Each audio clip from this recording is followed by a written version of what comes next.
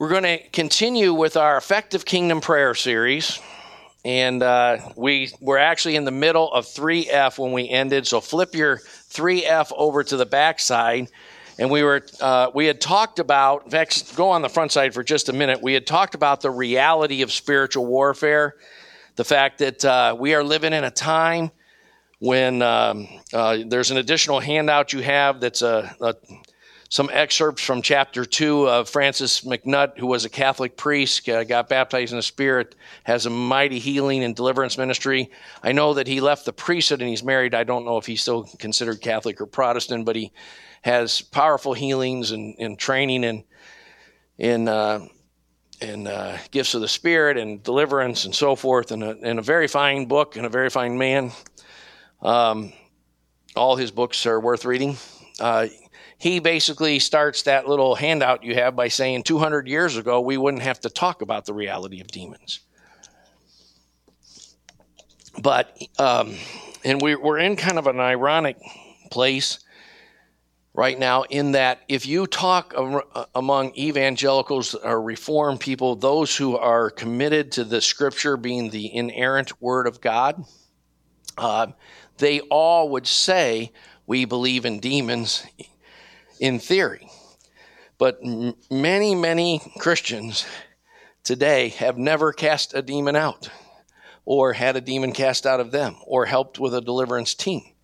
And if you, as we went through the scriptural record from the Old Testament to the New, we talked about how the synoptic Gospels, Matthew, Mark, and Luke, highlight 7 sort of spectacular incidents where Jesus cast out demons. But many times our first few readings of the Gospels, we might miss the number of times that it says he cast out of demons out of many or multitudes or everyone present. And so the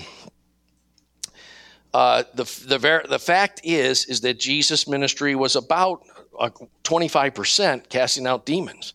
And he did not envision a gospel of the kingdom that didn't have power to deliver. The Christian view is that you have to have the power of the Holy Spirit coming to you through the Savior, coming to you through his cross, through his resurrection, through his ascension, through his glorification, and through the coronation and the outpouring of the Holy Spirit, as Samuel did on Saul, and David pours down the king and into the earth below. And that was called Pentecost. And the New Testament never envisioned a gospel where you're theoretically accepting that in an abstract way that you're a sinner and that you need a little guidance or help. The Bible basically says you have 3 types of enemies, and they are all inextricably intertwined. They work interconnected in ways that can't be separated. In other words, and they are insurmountable by human effort. So you need to, as Paul uses the word rescued or delivered, half the English translations say rescued, half say delivered. In several places, like Ephesians 2, 1 through 3, Galatians 1 through 4, he says you've been delivered, or some translations say rescued from this present evil age. And the point of the real gospel is that your enemies are insurmountable by any kind of psychology, therapy, self-help, performance-based efforts. I remember before I was a Christian, I was always going to try to do better. I was sort of a problem kid in a lot of trouble, and I was going to try to do better, but I just couldn't. All my efforts to do better always failed, and I needed a Savior. Your 3 enemies include what some people call the sin nature. The Calvinists called total depravity. The Catholic Church calls original sin. But it's more like I was taught when I was raised Catholic, that kind of a kid's version of original sin, which is that you have a black mark on your soul. But actually the ancient teaching of the Catholic Church is it's way more than that. It's that you have this propensity. You're made in the image of God, but you have this propensity toward evil. So though you have a sense of justice and righteousness, your justice and righteousness sense are twisted. You're hopelessly self-righteous, and you're hopelessly shallow, prideful, greedy. All men are liars, and that includes women. I once talked to a young guy that read that verse, and he thought that everyone of the male gender was liars. Unfortunately, all the women are liars too. And our situation is hopeless apart from Christ, and we need a Savior who has resurrection, reigning power. And it needs to be more than a theoretical exchange. You need to have testimonies of God's power change me. I was bound by fears of man, but I'm not anymore. I was bound by greed, but I'm not anymore. I was bound by lust, but I'm not anymore. And it's not just some kind of self-help, moralistic, therapeutic kind of thing. It's the power of the resurrection coming to you. Now, I fully understand that there are areas in the Christian life where God sets you free progressively over time. But it needs to be happening. You need to be being sanctified. There are other areas where God gives you a dramatic deliverance like he did the Israelites right away. In my own life, I was a drug addict, and I struggled about 6 months, and then all of a sudden God broke through in certain ways in my life. It was gone. It's been 40 years. I've never thought about going back or wanted to go back or anything. There's been other areas that have been a lifelong struggle. If you could have told me at 17 years old when I came to Christ and I weighed 113 pounds and I was 5'11" tall, that I was that gluttony was going to be a lifelong struggle, I would have said, "Are you kidding me? I could eat a cow and still not gain weight." Well, your metabolism changes as you age, and you encounter different problems. But apart from the power of His Holy Spirit, your enemies are insurmountable. One is your sin nature. You can't even want to stop running from God and come to Christ apart from His grace. 2 is, of course, the world system. And Paul calls it in Galatians 1:4, says he rescued us from this present evil age. And 3 is there Satan has a kingdom of satanic angels and demons. And you cannot do anything to deliver yourself apart from the gospel of Jesus Christ. But Jesus came, and all through his ministry, he demonstrated the present reality of the kingdom, and he delivered people from these things. He said in Matthew 12:28, "If I cast out demons by the Spirit of God, then know that the kingdom of God is in your midst." It's not just, it's some future thing. So let's turn over now. That's enough review for those who missed the first part. And let's turn over to the geography of spiritual warfare. We got through the first 3 of these points. There are principalities and powers, satanic angels that are in heavenly places, and they rule geographical areas. They rule nations. The prince of the power of Persia is mentioned in Daniel 9. They rule subcultures, cultures. They rule neighborhoods. And I don't know whether to put this under point D, human beings or heavenly places, but demonic spirits have great influences on families. It's what is known as familiar spirits. And there is such a thing as generational curses. And it's something that, frankly, you need to know some things about that and deliverance and so forth, because we were all adopted into God's family. And I love people who adopt children. But you need to understand when you adopt children that you need to bring them out of whatever spiritual inheritance that is not healthy that was over them, and impart to them the power of a godly spiritual inheritance. So let's look. We stopped at human beings, the last geographical place that we find spiritual warfare. And again, the heavenly places and the geographical areas tend to be the satanic angels. The mindsets of men, cultural and individual. If they're cultural, they tend to be satanic angels. If they're individual, they tend to be demonic spirits. But there is a demonic spirit is a liar, a lying spirit. Okay, so Satan's the father of lies. So when you deal with the whole subject of false knowledge raised up against in false religions and false philosophies and humanism, whatever false thing that's contrary to Christ, it is both something that needs to be conquered by intellectually understanding. We need great people who do apologetics. We need great scholars of the faith that open people's eyes to the truths of the gospel. And there's different branches or types of apologetics: evidential apologetics, presuppositional apologetics. If you haven't read some on both of those types of apologetics, I would really encourage you to do so. Evidential would be guys like Josh McDowell's More Than a Carpenter, or Lee Strobel's The Case for Christ, or N.T. Wright's. If you really want to tackle that, he has like a 3,000-page book on the reality of the resurrection, or whatever. I haven't read it. I like the little books. My wife's probably, she likes the big books. I like the books that just cover it in 100 pages or something.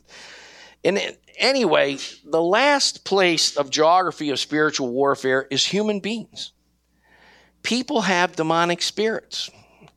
Now, the first thing I want to make us understand about this is there's some major misconceptions about that because of some very poor translations in English Bibles.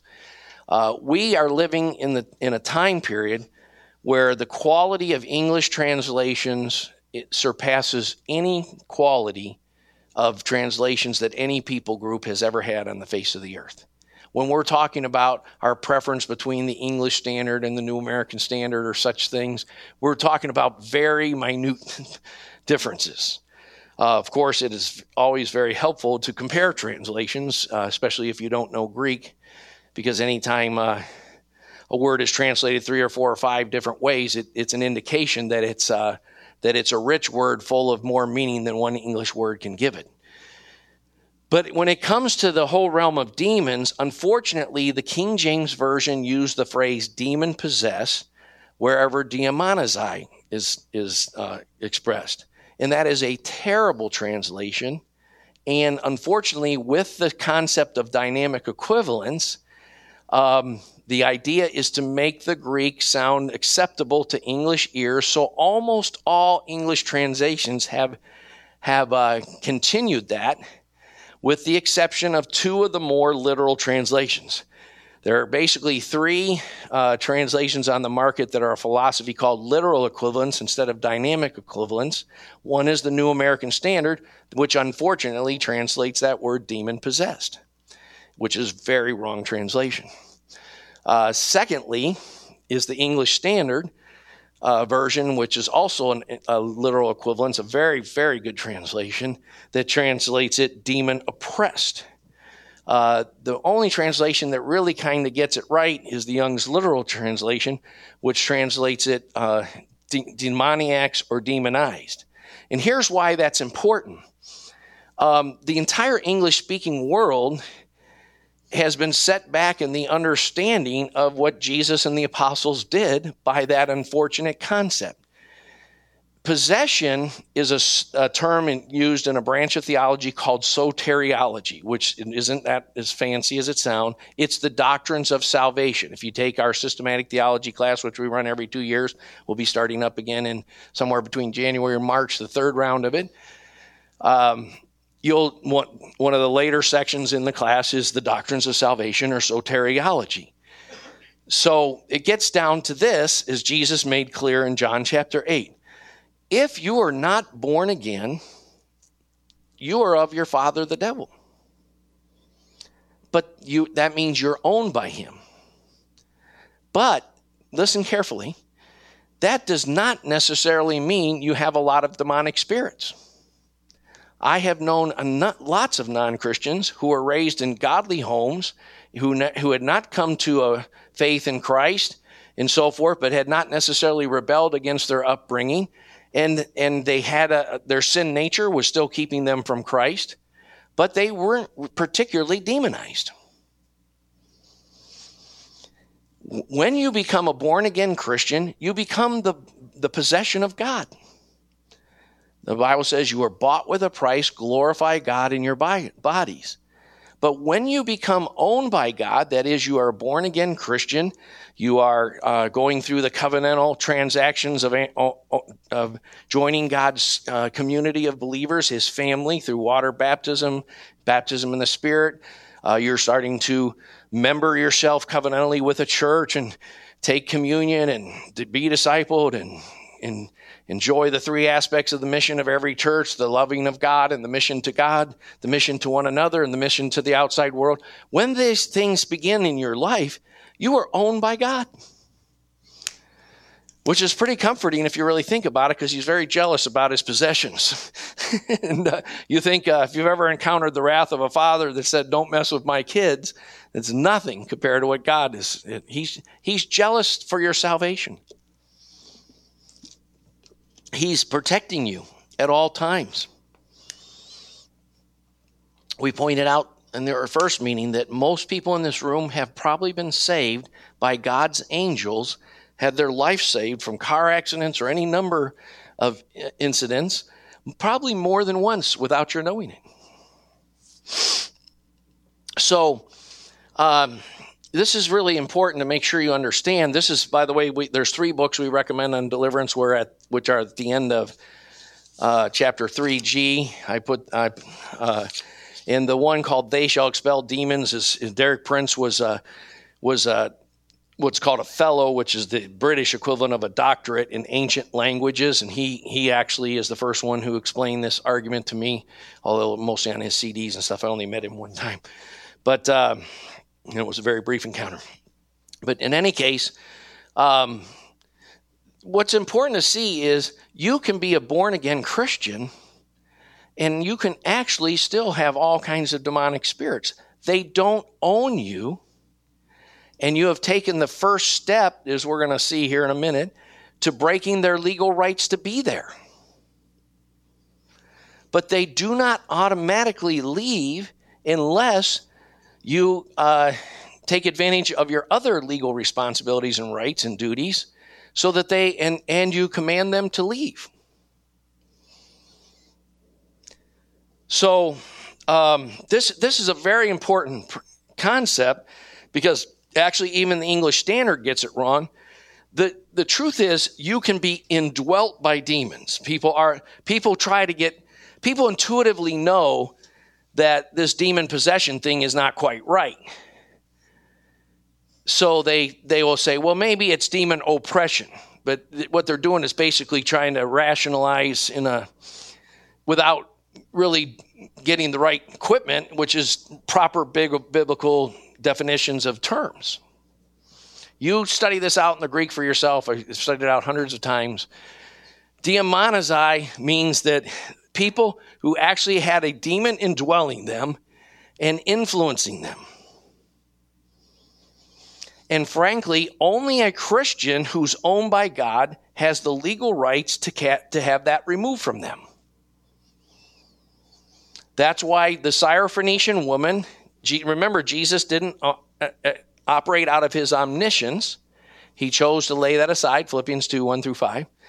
So when the Syrophoenician woman comes to him and says, Lord, can you help my daughter, who is cruelly, Young's Literal Translation says, demonized, as it should. He says, woman, it's not good to take the children's bread and throw it to dogs. And he's not using dog like a modern sense that she was an unattractive woman. She may have been beautiful. The scripture doesn't tell us. He's saying she's outside the covenant people of God. But Jesus himself had defined belonging to God in John 8 as the true sons of Abraham were those who were believing in him.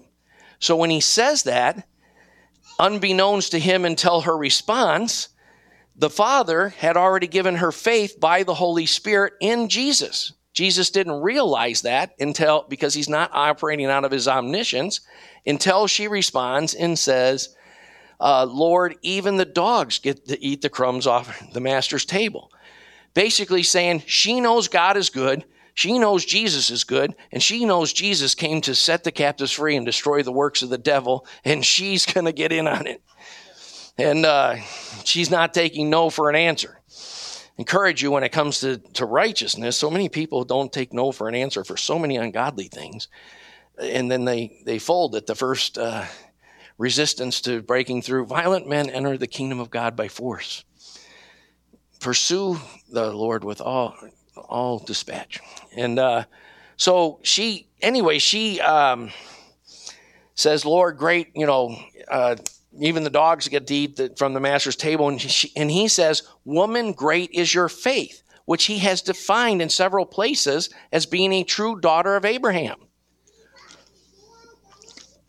In fact, he regularly confronted the Pharisees and scribes and said he understood that the people of God would include the Gentiles, those who God the Father by the Holy Spirit gave faith in him. And he said, many will come from east and west at the table, but those who the biological sons of Abraham will be cast out. So he understands she's truly a daughter of God. Therefore, she meets the legal requirements to have her request granted, and he cast the demons out of her daughter. Now that's very important to get that right. Now, very, very few do, but it's if you study it thoroughly, you'll come to there.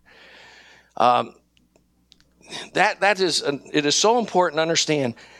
If you understand anything about what Jesus did and the apostles, don't ever use the word demon possessed again, because it's just not a good word. It just doesn't happen. You become owned by God when you become a Christian, and therefore no evil has any rights to you as you begin to walk in that and enforce it. I hope you see that. Flesh or demons is the second thing I want to say, but I'm spending some time on this demon thing because not a lot of people have a lot of experience. I was fortunate. Frankly, I was so involved in the cult and drugs and witchcraft and everything like that. I was very fortunate to get born again with parents who had got born again before me, and people from all over Northeast Ohio, pastors were sending people to my parents to get demons cast out of them because my parents had an amazing deliverance ministry. And so I not only received that ministry when I was 17, but I started to do it. And when it gets down to some spiritual things, working back and forth between experience and the Bible, always making sure your experience is grounded in Scripture, but not allowing Scripture to be an excuse for a sub-biblical experience, but in fact saying to Scripture, how come we're not there? Jesus made it clear that he was a model and a pattern. There is just no way to read the New Testament honestly and not expect that Jesus meant for his disciples throughout the ages to continue his ministry like it looked in him. And it did in the book of Acts, and it has done so in many centuries and many movements of God throughout the centuries. So now this concept of flesh or demons is very important. Many Christians don't believe in the reality of demons, so they think everything is their sin nature. As I said, the three insurmountable enemies are inextricably intertwined. Demons always have some kind of root in your sin nature. I don't know why it works. It's a thing I call solical fiber. Some people's walls get broken down. Some people have a frightening experience, and fright just gets a hold in their life that's just beyond rational and beyond natural. Some people have that with lust. I've actually known a couple guys, pretty godly guys, who before they were Christians and so forth, the first time they were exposed to pornography, they said, why would you diminish a woman like that and treat her as an object and so forth? And somehow they were never tempted by it. I've known other guys who the first time they looked at it, something got a hold of their life so bad, it drove them for years. And the mysteries of why some people have better walls here or there of protection is a thing I call solical fiber, and it's a little bit of a mystery. But again, demonic spirits always work in conjunction with the sin nature, and you cannot expect that you're just going to get a demon cast out, but not have to crucify the flesh. So that's just kind of important to understand, and I wish I could do more with Hebrews 5:14 says that solid food is for the mature, who through practice have their senses trained to discern good and evil. And that's both a Holy Spirit sense using the gifts of the Holy Spirit called discernment of spirits, and frankly, just biblical knowledge and experience of seeing how demons are causing this or that person to behave. It's not always spiritual or supernatural. In 2 Corinthians 7:1, in the context of talking about spiritual warfare, it says, therefore, having these promises, beloved, let us cleanse ourselves from all defilement of flesh and spirit, perfecting holiness in the fear of God. There's nothing that's going to cause you not have to crucify your flesh. And the best defense in the Christian life is truly an offense. The best thing you can do to grow in truth and break the chains of darkness in your life is fall in love with Jesus, love to worship him, love to read his word, love to fellowship with his people, love him and love him and love him more. And pray to God that all of us have, because of sin, have intimacy issues. We all have places where we want to keep a little distance from God here, there, or the other thing. And I frankly think if we let God as fully into our life as we need to, we probably couldn't handle it in this human body, and we'd die. I had an experience myself once, and lots of people testify this kind of experience where I was on a longer fast, and I was in the presence of God, and God's Spirit was overwhelming me, and I actually had to say, Lord, I can't take this. This is too much. Back off. And he did. And then I really regretted that I said that, because it was awesome. But I think, if anyone really, Moses was told if anyone saw God fully, he couldn't live. But go as far with intimacy with God and love of God and enjoyment of God and be enraptured in his spirit and his presence, love to worship him, love his word. That's the best way to turn on the lights. And light overcomes darkness. I do believe that if you take up all the things about spiritual warfare, you have to take into account John 8:31 through 34, where Jesus says, if anyone abides in my word, and my word abides in him, then he will be truly my disciple, and he'll know the truth, and the truth will set you free. I really think this happens. I think sometimes when there's demonic presences and evil things in our life, because there's also a thing called iniquity, and sin and iniquity are actually a power. And I think through the cross of Jesus Christ, through the presence of the Lord, God just breaks the chains of iniquity in his presence many times. And I think that also happens with demonic spirits. I have several testimonies myself, but I don't have enough time to say them. But I think perfect love casts out all fear. And frankly, although I went through deliverance several times as a young Christian, and though it was a permanent life changer, I would say in terms of some of the fears that I struggled with, fears of dark and so forth, the Bible says that the one who fears is not perfected in love, because perfect love casts out all fear. I would just say as I grew in love with the Lord, without realizing it, fears left my life. So, we want to not be that on fire for God or that radical for God, but I would encourage you to go for it, because part of the enjoyment of God is bondages of iniquity leave your life. And sometimes you don't even realize when they leave. They're just not there anymore. Sometimes you see the results later.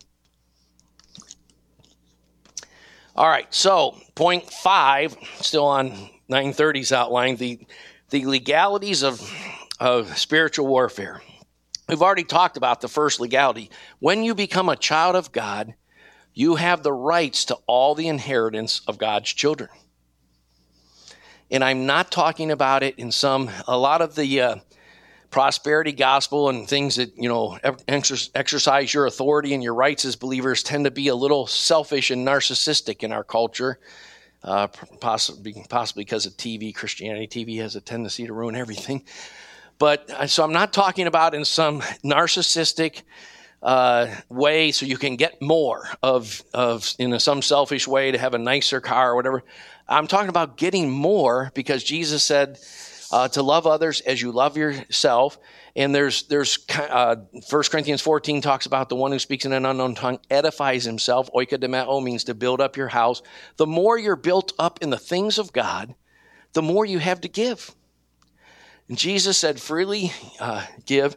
One of the things that happens in ministry is you're so tempted to be running around all the time, organizing this, getting all the people who didn't show up that said they'd show up to, and all the, and so forth. You're running around like a chicken with your head cut off.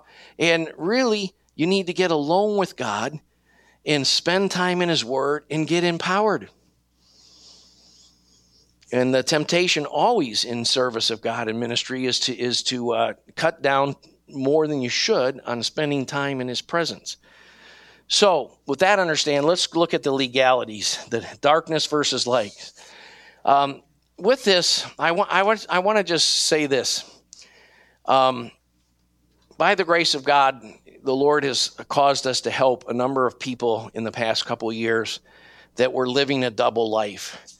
And living a double life is kind of so much more common than it ought to be, that I would encourage you, don't get held back by living a double life. Don't have one public persona in who you're like in the church. In Revelation 2, Jesus says to the church in Sardis, I know your reputation, that you have a reputation that you're alive, but you're dead. Sometimes you can seem on fire.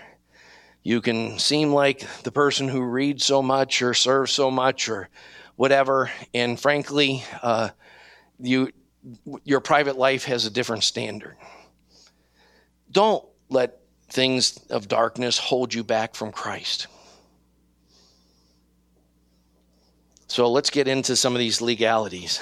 Acts 19, 18 through 20, and many of those who were now believers came confessing and divulging their practices. They were believers first, then they confessed and divulged their practices. They brought them to the light, in other words.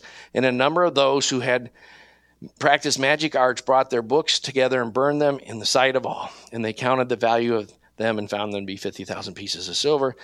And look at the result. This is really important. We're not, like encouraging us to become a body of Christians who really walk in holiness and integrity and love and righteousness just so, so you don't sin as much. It's because this is what's the result when this happens. Where was I?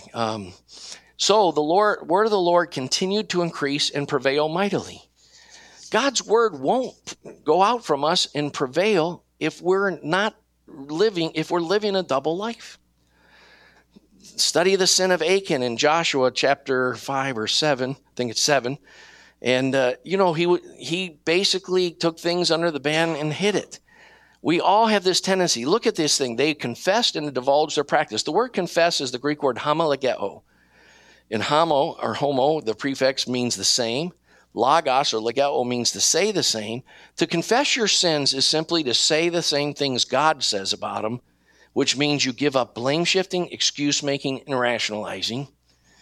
And you bring them to the light to a qualified person. One of the major errors of Protestantism is that you only need to confess your sins before God.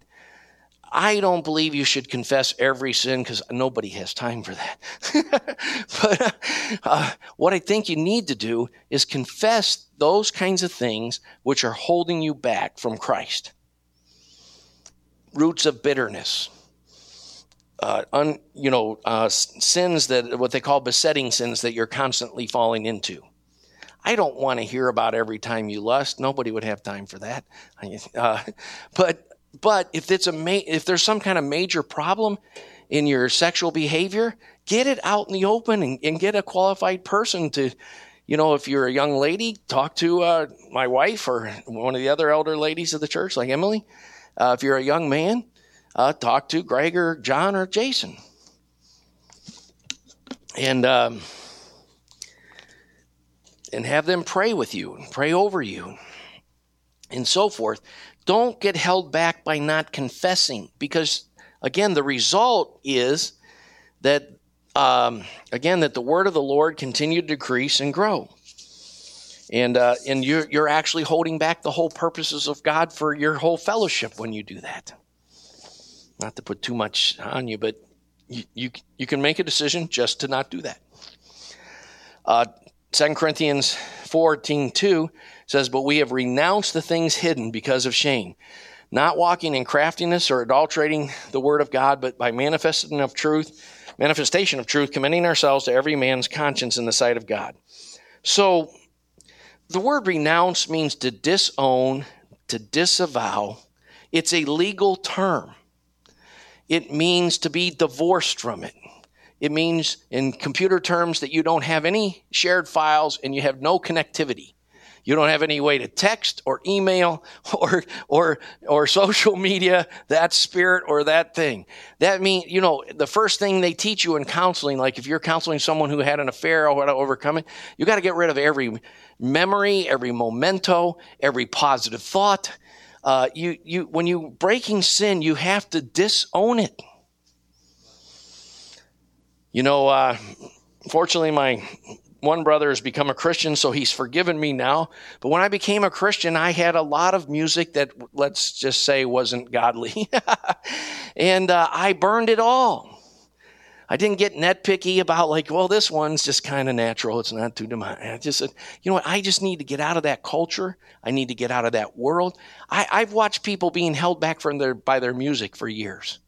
I just don't get it, because there's so many good kinds of music out there that besides Christian worship music, there's classical music or whatever that but it's kind of like how they do this, catch these little monkeys. They put a piece of apple or something in the jar, and when he has his hand around the apple, he can't pull his hand out, but he wants that apple so much he won't give up the apple to get free. So many Christians do that for years. And they're just missing out. God, you know what? Jesus said, "I came that you might have life and have it abundantly." God is not promising you a life of no trials or difficulties. In fact, the Christian life, I think they increase. But he's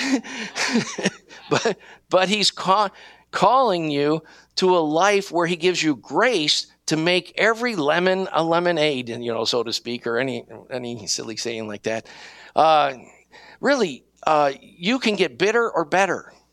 James 1:2, "Consider it all joy when you encounter various temptations and testings of your faith." Every temptation is an opportunity to say, "Lord, my sins are insurmountable, my lusts are insurmountable, my fears are insurmountable, whatever it is you're dealing with, my anger management issue. And so I will not only cry out to your grace, but I will take the exit you're giving me, and I will obey, and I will become a new person." You know what? People assume that people are like they were 20 years ago or whatever. You know what? You can do the work to become a new creature in Christ Jesus every day.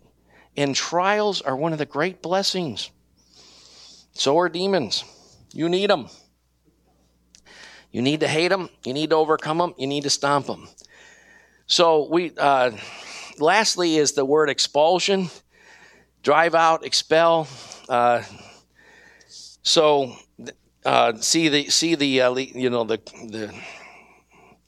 we're talking about, we're on the bottom point of the first outline, point D, and cast out, drive out, expel, see the geography of spiritual warfare above.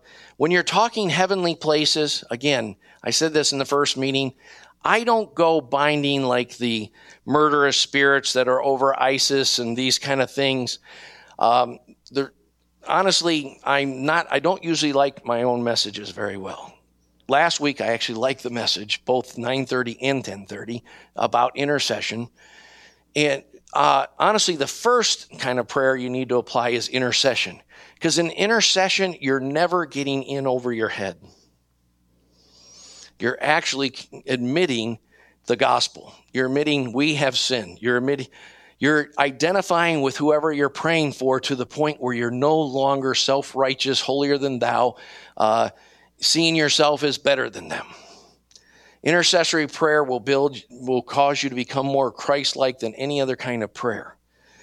But in terms of spiritual warfare, we do need to do it. And some keys are do it corporately. If I'm praying about some international or national problem, Like years ago, we were doing a lot of praying about the elections in Kenya. Right now it seems like we're every Friday night, it seems to be a real burden of the prayer. I mean, lots of people are praying for persecuted Christians all over the world. And if I'm doing that, I'm first interceding. Secondly, if I do spiritual warfare, I say things like, along with all the other saints throughout the world that you're causing to rise up, we bind the spirit of this murder or that. And so that I'm not being all cocky. A lot of people who have a lot of problems is because, frankly, they got too cocky in spiritual warfare. Don't overstep your bounds. But don't be afraid of the devil either. I wish I could teach more on that. There's not enough time to teach on that. But heal the sick, raise the dead, cleanse the lepers, cast out demons, freely you receive, freely give. If I cast out demons by the Spirit of God, then know that the kingdom of God has come upon you. I think I'm just going to close by foreshadowing 3G, which will probably be next week's outline. So either leave them with Jason or bring them back if you can. We'll print less of them next week. And what we're going to basically do in next week is look at the schemes of Satan and his minions. And we're going to basically help you understand that every tactic of Satan, when we're going to look at 2 Greek words that have to do with schemes and tactics, the enemy has tactics. We're not called to know a lot about Satan. Jesus even commends a church in Revelation because they have not known the esoteric deep things of Satan, like the mystery cults of Rome and so forth. There are some young Christians that discover the reality of these things and they get all weirded out. The symbol on the Jiffy jar is Satan. And I saw a demon in my cookie cereal, I call it the demon behind the toaster syndrome. We're not talking about that. But what we do want to see is that all of Satan's tactics come out of his nature. So he's the father of lies. He's a murderer from the beginning. He divides kingdoms. The one I have the most burden for right now is I know of quite a few cases of people who are actually holding themselves back in the Lord because they have a root of bitterness or unforgiveness toward people God wants to use in their life. That's a sad thing to me. So we're going to look at Satan's schemes and tactics next week, and they're going to come out. We're going to call it the nature of the enemy because they come out of the nature of the enemy. Amen.